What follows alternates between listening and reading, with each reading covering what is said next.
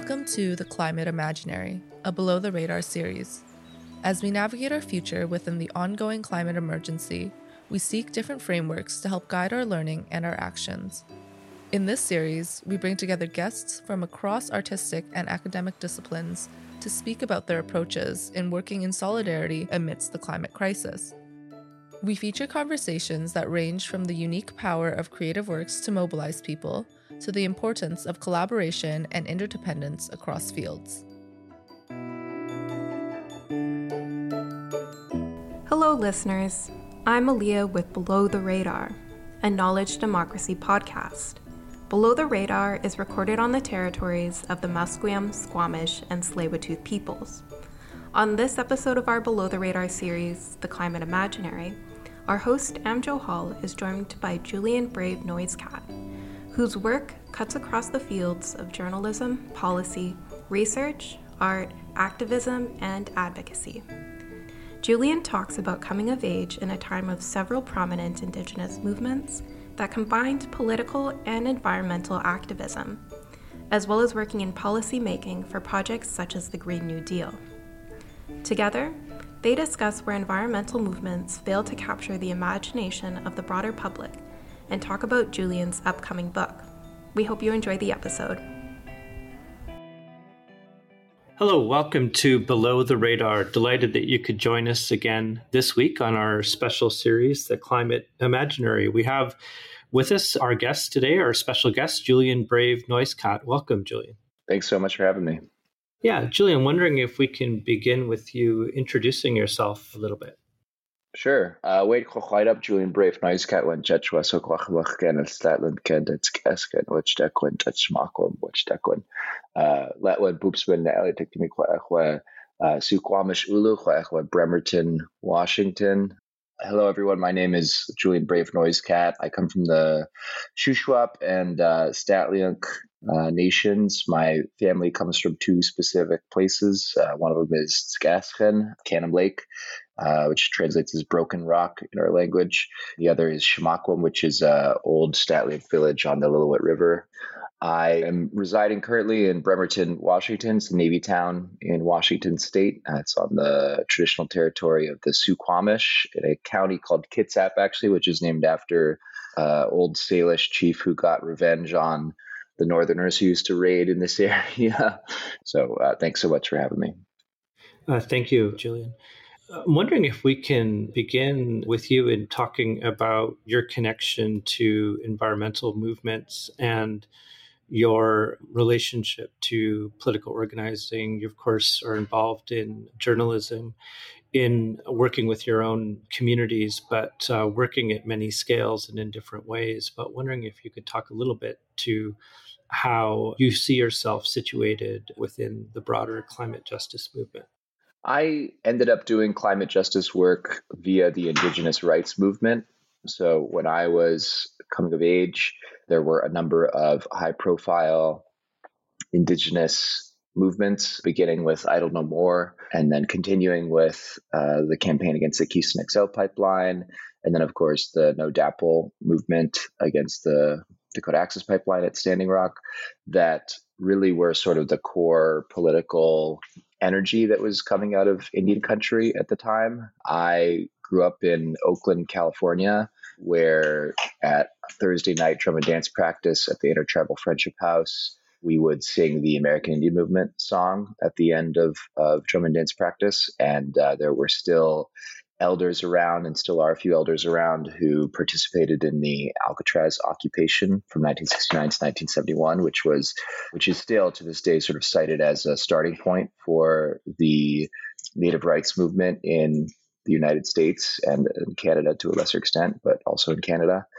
And so, I had grown up with the memory of this very significant moment of political activism for Indigenous peoples, right in my hometown, with people who remembered it, were part of it, who I looked up to, who, would drive me to powwows and, come over for food all the time, that sort of thing. Then when I was a young man, there was this resurgence of activism in Native communities that I wanted to be part of and supportive of. And so in sort of a very minor way, I was. a lot of that activism in my generation happened to be focused on environmental issues, related to pipelines quite often, but also related to opposition to mining projects. And then, in British Columbia, where my family comes from, there's a long history of organizing related to forestry, that sort of part of the economy. I remember when I was a little kid, actually in Cannon Lake, we would jokingly, me and my cousins would be walking around the res, and then we'd block the road when a car was coming. We'd say Indian blockade, because I didn't even know what we were really talking about. I don't think any of us really knew what we were talking about, but it was because there were all these Indian blockades that were happening in the 80s and 90s of logging roads. So, all of those sort of things sort of drew me towards eventually environmentalism. But I would say that I still don't really identify as an environmentalist per se. I think I'm very engaged in the intellectual and political parts of the environmental movement, but I came to environmentalism via the indigenous rights movement, via the indigenous movement. And that is still the primary way in which I engage and am interested in it. So it was mostly via the native rights movement. And, there was a lot of interest in environmental issues, so to speak, mostly related to land, mining, oil and gas, still a certain extent to forestry, and sort of the ways that those extractive industries, infringe on indigenous rights, what might be called Aboriginal rights and title in Canada, which sometimes is treaty rights in the United States, but essentially threaten to pollute and poison and disrupt indigenous lands and sacred sites. And so that was happening a lot when I was young. It still is a big sort of focus of activism. And that was something that I got involved in, and that led me later into a broader sort of environmental and climate justice movement, or I shouldn't say broader, the adjacent environmental and climate justice movement. Yeah, I'm glad you brought up the roadblocks in the 80s, because I remember those growing up. My dad worked in a sawmill and saw some of those movements, which were fascinating at the time and have continued. And you see the tension still play out, and old colonial structures and industry working in the same ways as they did before. I'm wondering, as we look at the evolution of these questions and ways of working, when you look at the potential for productive solidarities with the environmental movement, there clearly are also fragmentations and difference on how to work. And certainly I remember that from the 80s and 90s, but you could probably put that into context of now as well. And I'm wondering if you could speak to the areas that you see as sites of productive solidarity with the environmental movement, in other areas where there are sort of fragmentation and perhaps difference in terms of ways of working, or in terms of what might be solutions in particular contexts. Yeah, sure. So the big thing that I think has shifted has been the environmental movement over the last decade or so, particularly in the United States, and I think to a certain extent Canada as well, although I don't work as much in Canada, at least politically. The environmental movement has essentially started to correct for its sort of legacies of racism and colonialism that were sort of formative to the environmental movement. So the environmental movement, listeners of your podcast are probably aware, but I could just recount it real quickly, is originated in this time and this set of ideas that essentially views the path to conservation as one wherein you don't only keep people and industries out of lands, but you also keep indigenous peoples off of those lands. So the national park system in the United States, and then various sort of conservation efforts elsewhere, very much dispossess indigenous peoples of their lands and further the project of colonialism. And then sort of the way that John Muir and a lot of these sort of formative figures in the environmental movement speak about Native people is also in very derogatory and racist terms. So John Muir, for example, describes the Miwok people who live in Yosemite as like squatters, and sort of looks down on them as not really fully human. And over the last decade, the environmental movement has started to incorporate more ideas about environmental justice specifically. So it's the environmental movement is overwhelmingly white in the US and as well as Canada. And some of the national nonprofits that work on environmental issues have started to acknowledge and recognize that issue. started to try to, incorporate more Indigenous people, Black people, people of color in their leadership and to reach out to those communities.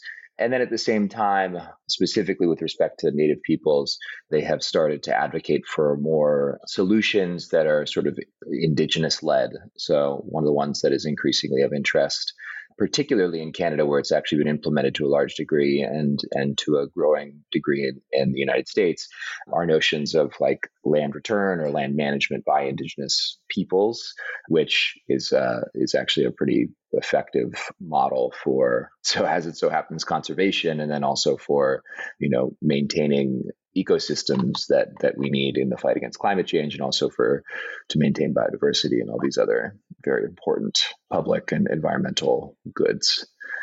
So I think that's sort of the main thing with the environmental movement, and I think the environmental movement has gotten better on that front. I think that part of the challenge is, though, that I see is often that Indigenous peoples we're not like necessarily just a monolithic like proto environmentalist. We aren't just like all green. We obviously live in some of the most impoverished conditions in North America, and our people need jobs, or people need revenue to support all the different sort of services that one deserves, good schools, good healthcare, good housing, all of which are very hard to come by in Native communities.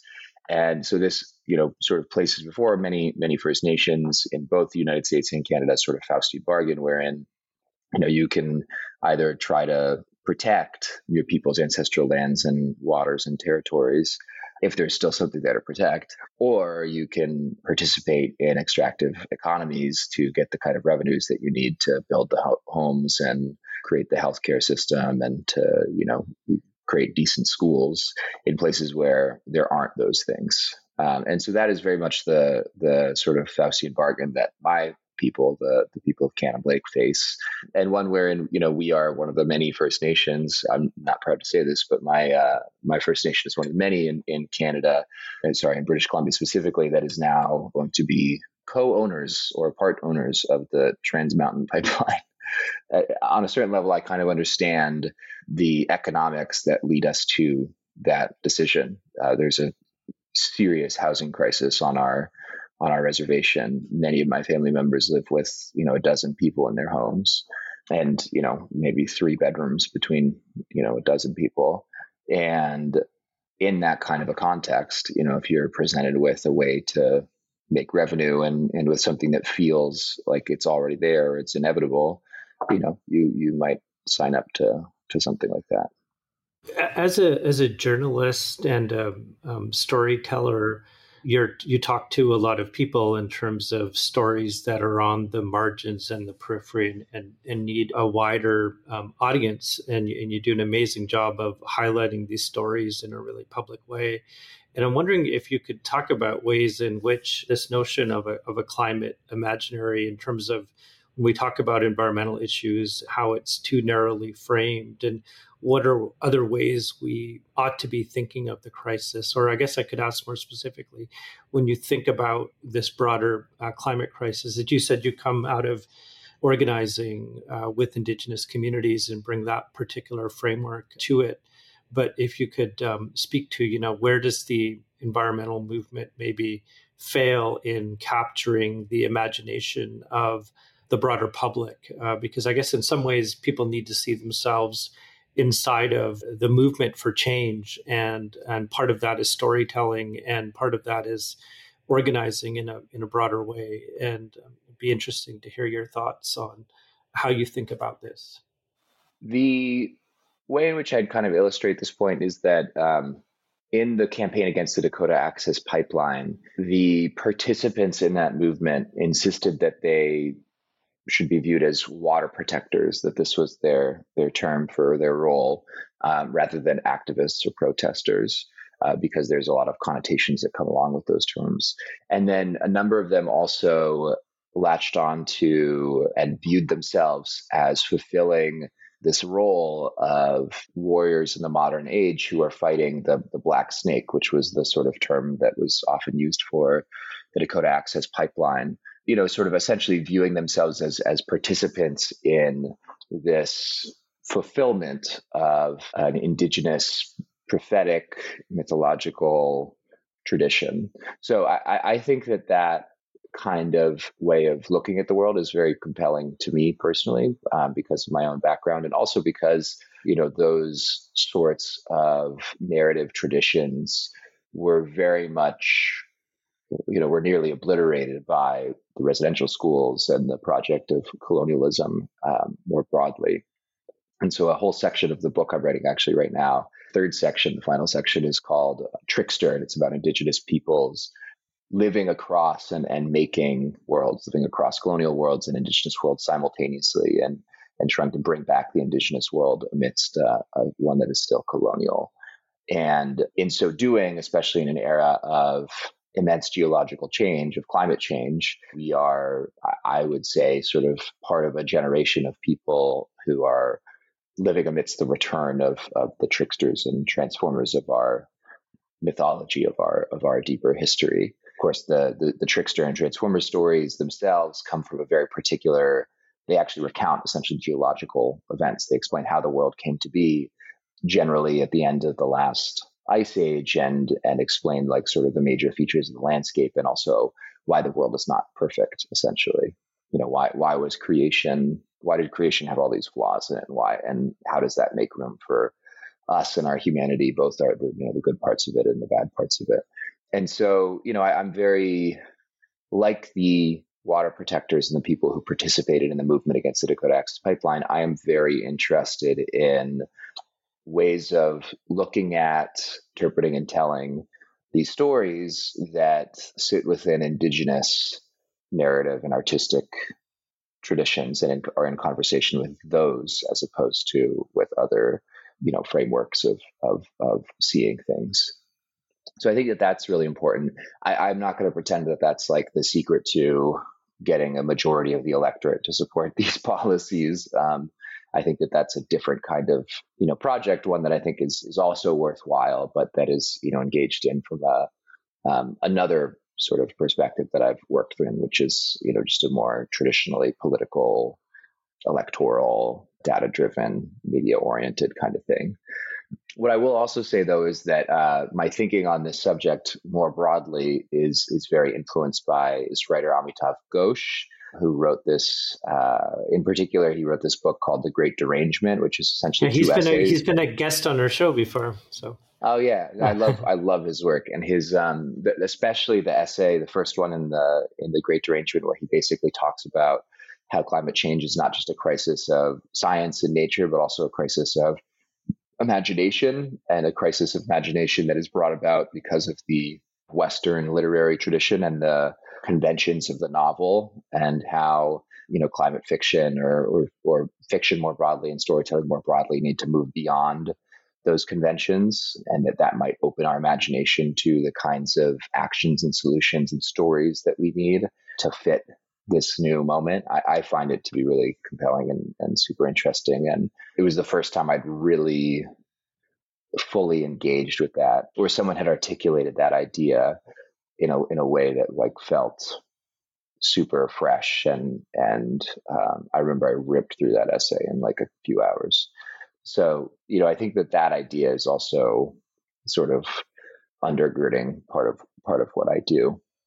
And, again, I think the tension for me is like, I think for particular communities and stories and traditions that need to be brought back, I totally see these new approaches as being, or old approaches, actually, if you look at it in a more full sense of time, as being the right way to tell these stories, the way that is most interesting to me, whether or not that is going to be compelling to an electorate of voters, the majority of whom are still white and, probably don't have the same tastes as I do.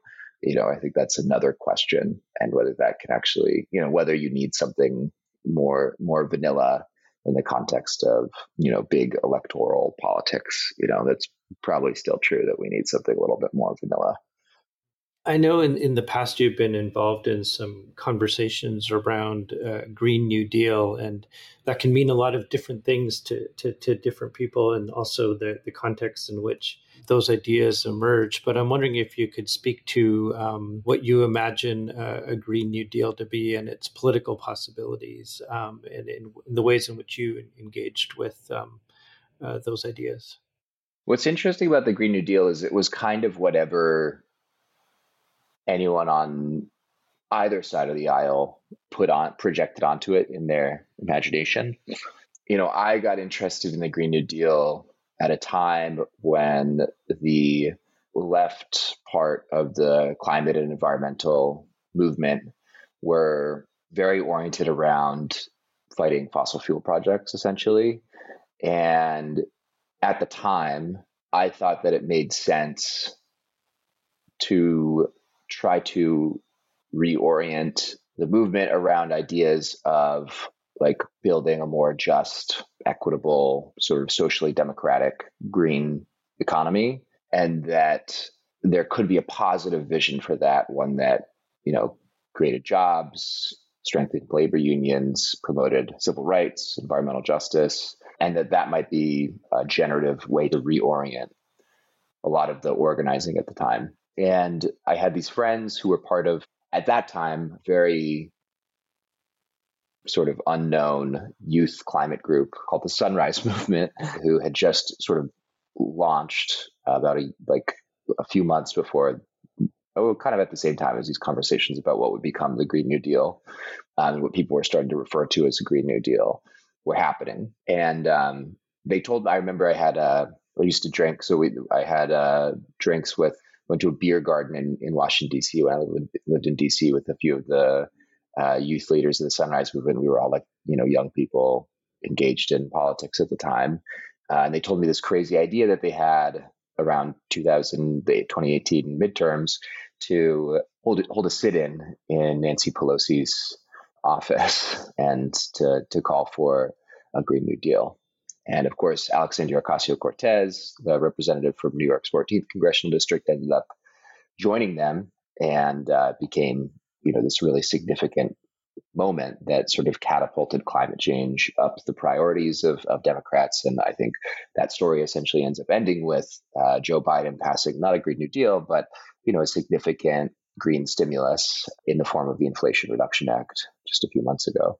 Essentially, what's interesting about the Green New Deal is that, for the right wing, it was this plot to take away pickup trucks and to slaughter cows en masse and to foist whatever sort of version of bogeyman left-wing ideas that are in vogue at present. And they really went off on it on Fox News on those grounds. And then I think for people who are left of center, Nancy Pelosi obviously called the Green New Deal the Green Dream, or whatever they want to call it. And Joe Biden and various presidential candidates, sort of did this dance about whether or not they wanted to associate themselves with it, because, it could be seen as this sort of like quasi-communist idea, or it could be seen as, sort of aligning themselves with young activists.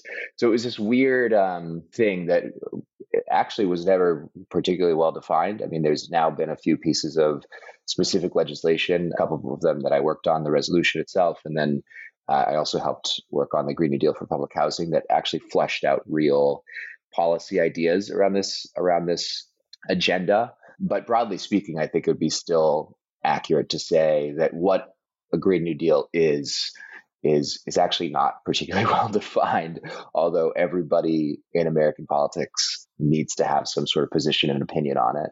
And it's this weird wedge in the Democratic Party. And I think part of what it did also was that it staked out ground that was, to the left of where the establishment of the Democratic Party was willing to go, and thereby made things that would otherwise have looked more radical or more left-wing look less radical by comparison, which made it possible to imagine and then enact not trillions of dollars worth of stimulus, but, hundreds of billions of dollars of green stimulus that includes fairly strong labor provisions and is going to benefit, depending on how the rules are written and how it's implemented, environmental justice communities, and has sort of some of the same ideas, but like in a sort of diet form that were part of the Green New Deal.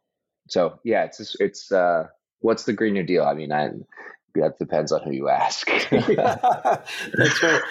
You mentioned that you're working on a book and you work on so many different registers. I'm wondering if you could speak a little bit to projects and things you're currently working on. And I guess the second question would just be, what have been some of the influences that you've had in your life in terms of reading, people, mentors, et cetera? I know you studied at Columbia and Oxford, but it's fascinating to me that you have this connection with activists. You work as a journalist, you have academic connections. I just hope you don't get too tired because you're working in so many different ways. So I'm writing a book for Alfred A. Knopf. It's titled We Survived the Night, which the title is derived from the traditional Secwepemc way of giving the morning greeting. So in Secwepemc Chin, the Secwepemc language, we say Chochwinach, does not literally translate to good morning or something like that. It actually literally means you survived the night. So that is where the title comes from. It's about Indigenous peoples in the United States and Canada today. It combines reportage, so some of my writing and reporting over the last 8 years, along with elements of memoir and family history. And then the sort of third thing that it includes is what might be considered mythology or trickster stories, coyote stories, those sorts of things, which in my reading and a sort of Indigenous reading of nonfiction is totally fair game, because in our artistic and narrative traditions, those are considered nonfiction.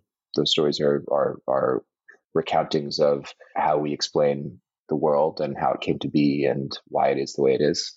So there are some of those, my own retelling of some of those that is going to be sort of braided together with the reportage and the memoir. And it's going to have sort of three thematic parts. The first part is called Apocalypse. It's about Indigenous peoples as post-apocalyptic peoples, as people who lived through the near total destruction of our worlds, but who are still here and who still honor and remember and carry forward the potential of those worlds in our being. The second section is called Odyssey, and it's about Indigenous peoples returning to, reclaiming, and remaking home and homeland in various ways. So it's about the journey home and why that is such an important imperative and somewhat, in certain ways, paradoxical one for people who are called Indigenous. You know, we are, in a certain sense, also diasporic peoples because of forced removals, because of policies that pushed us off reservations into cities, and because, you know, in a broader sense, our homes and homelands were largely taken away. So even if we do live in our homes and homelands, we are still alienated from a great deal of them. And then the third section is called Trickster. And as I was saying earlier, it's about Indigenous peoples living across and having to shapeshift across multiple worlds. So the colonial world, the Indigenous world, and also, you know, sort of in a sense being time and space travelers across those worlds. So, you know, we are trying to remember and bring back a pre-colonial past into a post-colonial future, but at the same time being in this sort of still colonial present. You know, how we make and inhabit worlds across those different realities is sort of a main focus, particularly in the lives of different activists and artists and folks like that who are really doing that kind of work. In that section, I sort of frame this idea in conversation with the trickster figure or the transformer figure that is really central to the creation of the world in the last epoch of immense geological and climatic change, which was the end of the last ice age, that the trickster and transformer stories generally come from. And part of what I argue is actually related to climate change, and that's that in this moment of, you know, tumultuous transformation in the natural world and an era where we're going to have to also transform our societies to adapt to and mitigate that warming, the trickster and transformer figures may very well be returning if we look at these stories in the way that our ancestors may have. So that's the book. And then at the same time, I'm also co-directing a documentary that has brought me to actually Williams Lake a lot. And that documentary follows the search for unmarked graves at the Indian residential school that my family was sent to, where my father's life began, St. Joseph's Mission, which is just south of Williams Lake. So those are the two things that I'm really focused on. And then all the other stuff that I used to do a lot more of related to politics and policy and sort of covering a beat in journalism, those have all taken a back seat as I focus on those two really big book and documentary projects. And I wanted to ask you, what have been some of the influences in your life in terms of people or books that you read, because you work in so many different ways? Yeah, I mean, there's so many people who really inspired me. I think that in school, I was really drawn to the intellectual production of left of center scholar activists who were producing scholarship and public writing in ways that were supportive of and engaged with various social movements. So that was a big thing that influenced me. And there were particular professors who I got the opportunity to work with, particularly in undergrad, who were doing that. So Eric Foner, for example, is a historian at Columbia University. I got to take his last Civil War and Reconstruction class that he ever taught. And, he, to this day, he's on the Nation's editorial board still, I believe. And, he's very sort of engaged and comes from a family of Marxist historians who are engaged in that kind of work. I had another professor named Audra Simpson, who's pretty prominent figure now in the field of Native and Indigenous studies. She was a more junior professor who was working on our first book when I was her student. That book is called Mohawk Interruptus, and it makes this very interesting argument about not just the act of political refusal, of refusing the sovereignty of the colonial state, but also the methodological act of refusal, of refusing the anthropological gaze of her own field. So it's like a very radical book for an anthropologist to have written, because essentially it argues that, like, I should not tell you some of these things when anthropology is essentially the field of observing indigenous peoples and, making theoretical models out of your observations. So she was very influential, as was another historian I studied with, Mae Ngai, who is one of the leading historians of immigration in the United States. Her first book was about the formation of the notion of the illegal alien in American law and jurisprudence. And now she has a second book that I would really like to read about global Chinese migration to sort of settler states in the Pacific. So to the United States, to Canada, Australia, and the sort of emergence of anti-Chinese sentiment and laws, and how that really shaped immigration policies transnationally and other political questions transnationally. So she's really cool. And so basically, I all these things that I said I was really interested in when I was a kid, the Alcatraz occupation, the indigenous movement, I realized that there was a way to be engaged with those things from my naturally nerdy and curious kind of intellectual orientation. And that was a big shape. And then, the other thing is that I really like writing and storytelling. And the unfortunate reality of a lot of academic writing is that it's very boring. And so, the kinds of writers that I learned from, I'll be honest, I was obsessed with Sherman Alexi's work when I was a little kid. And then, as an adult, trying to figure out, what I like in nonfiction. There's a lot of different writers who I picked up and read. Evan Osnos at the New Yorker, for example, really, really good writer. And then there's a lot of, I think also for writing scenes, and then for thinking about the documentary, there's a lot of films and TV shows that I really love. So I watch Atlanta, which what I think is genius about that show is that it took the sort of surreal quality of hip hop, like the way that, rappers talk about this world that they're moving through. On the one hand of like, opulent flaunting of like recently earned wealth, and on the other hand of like, potentially existential violence, and puts it into a surreal TV show that is like a really fascinating examination of a major American city, but in a way that is like tonally resonant, I think, with hip hop. I listen to a lot of rap. So I freaking love that show. I also really like some of the sort of classic HBO dramas, rewatching The Wire again.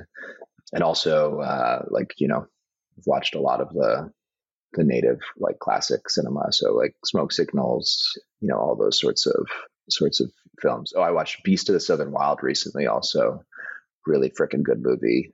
One that people who are interested in climate justice, I think, should watch, because I think that it has a lot to do with climate change and climate justice, and it's aesthetically like fucking awesome. So yeah, those are kind of my influences, broadly speaking.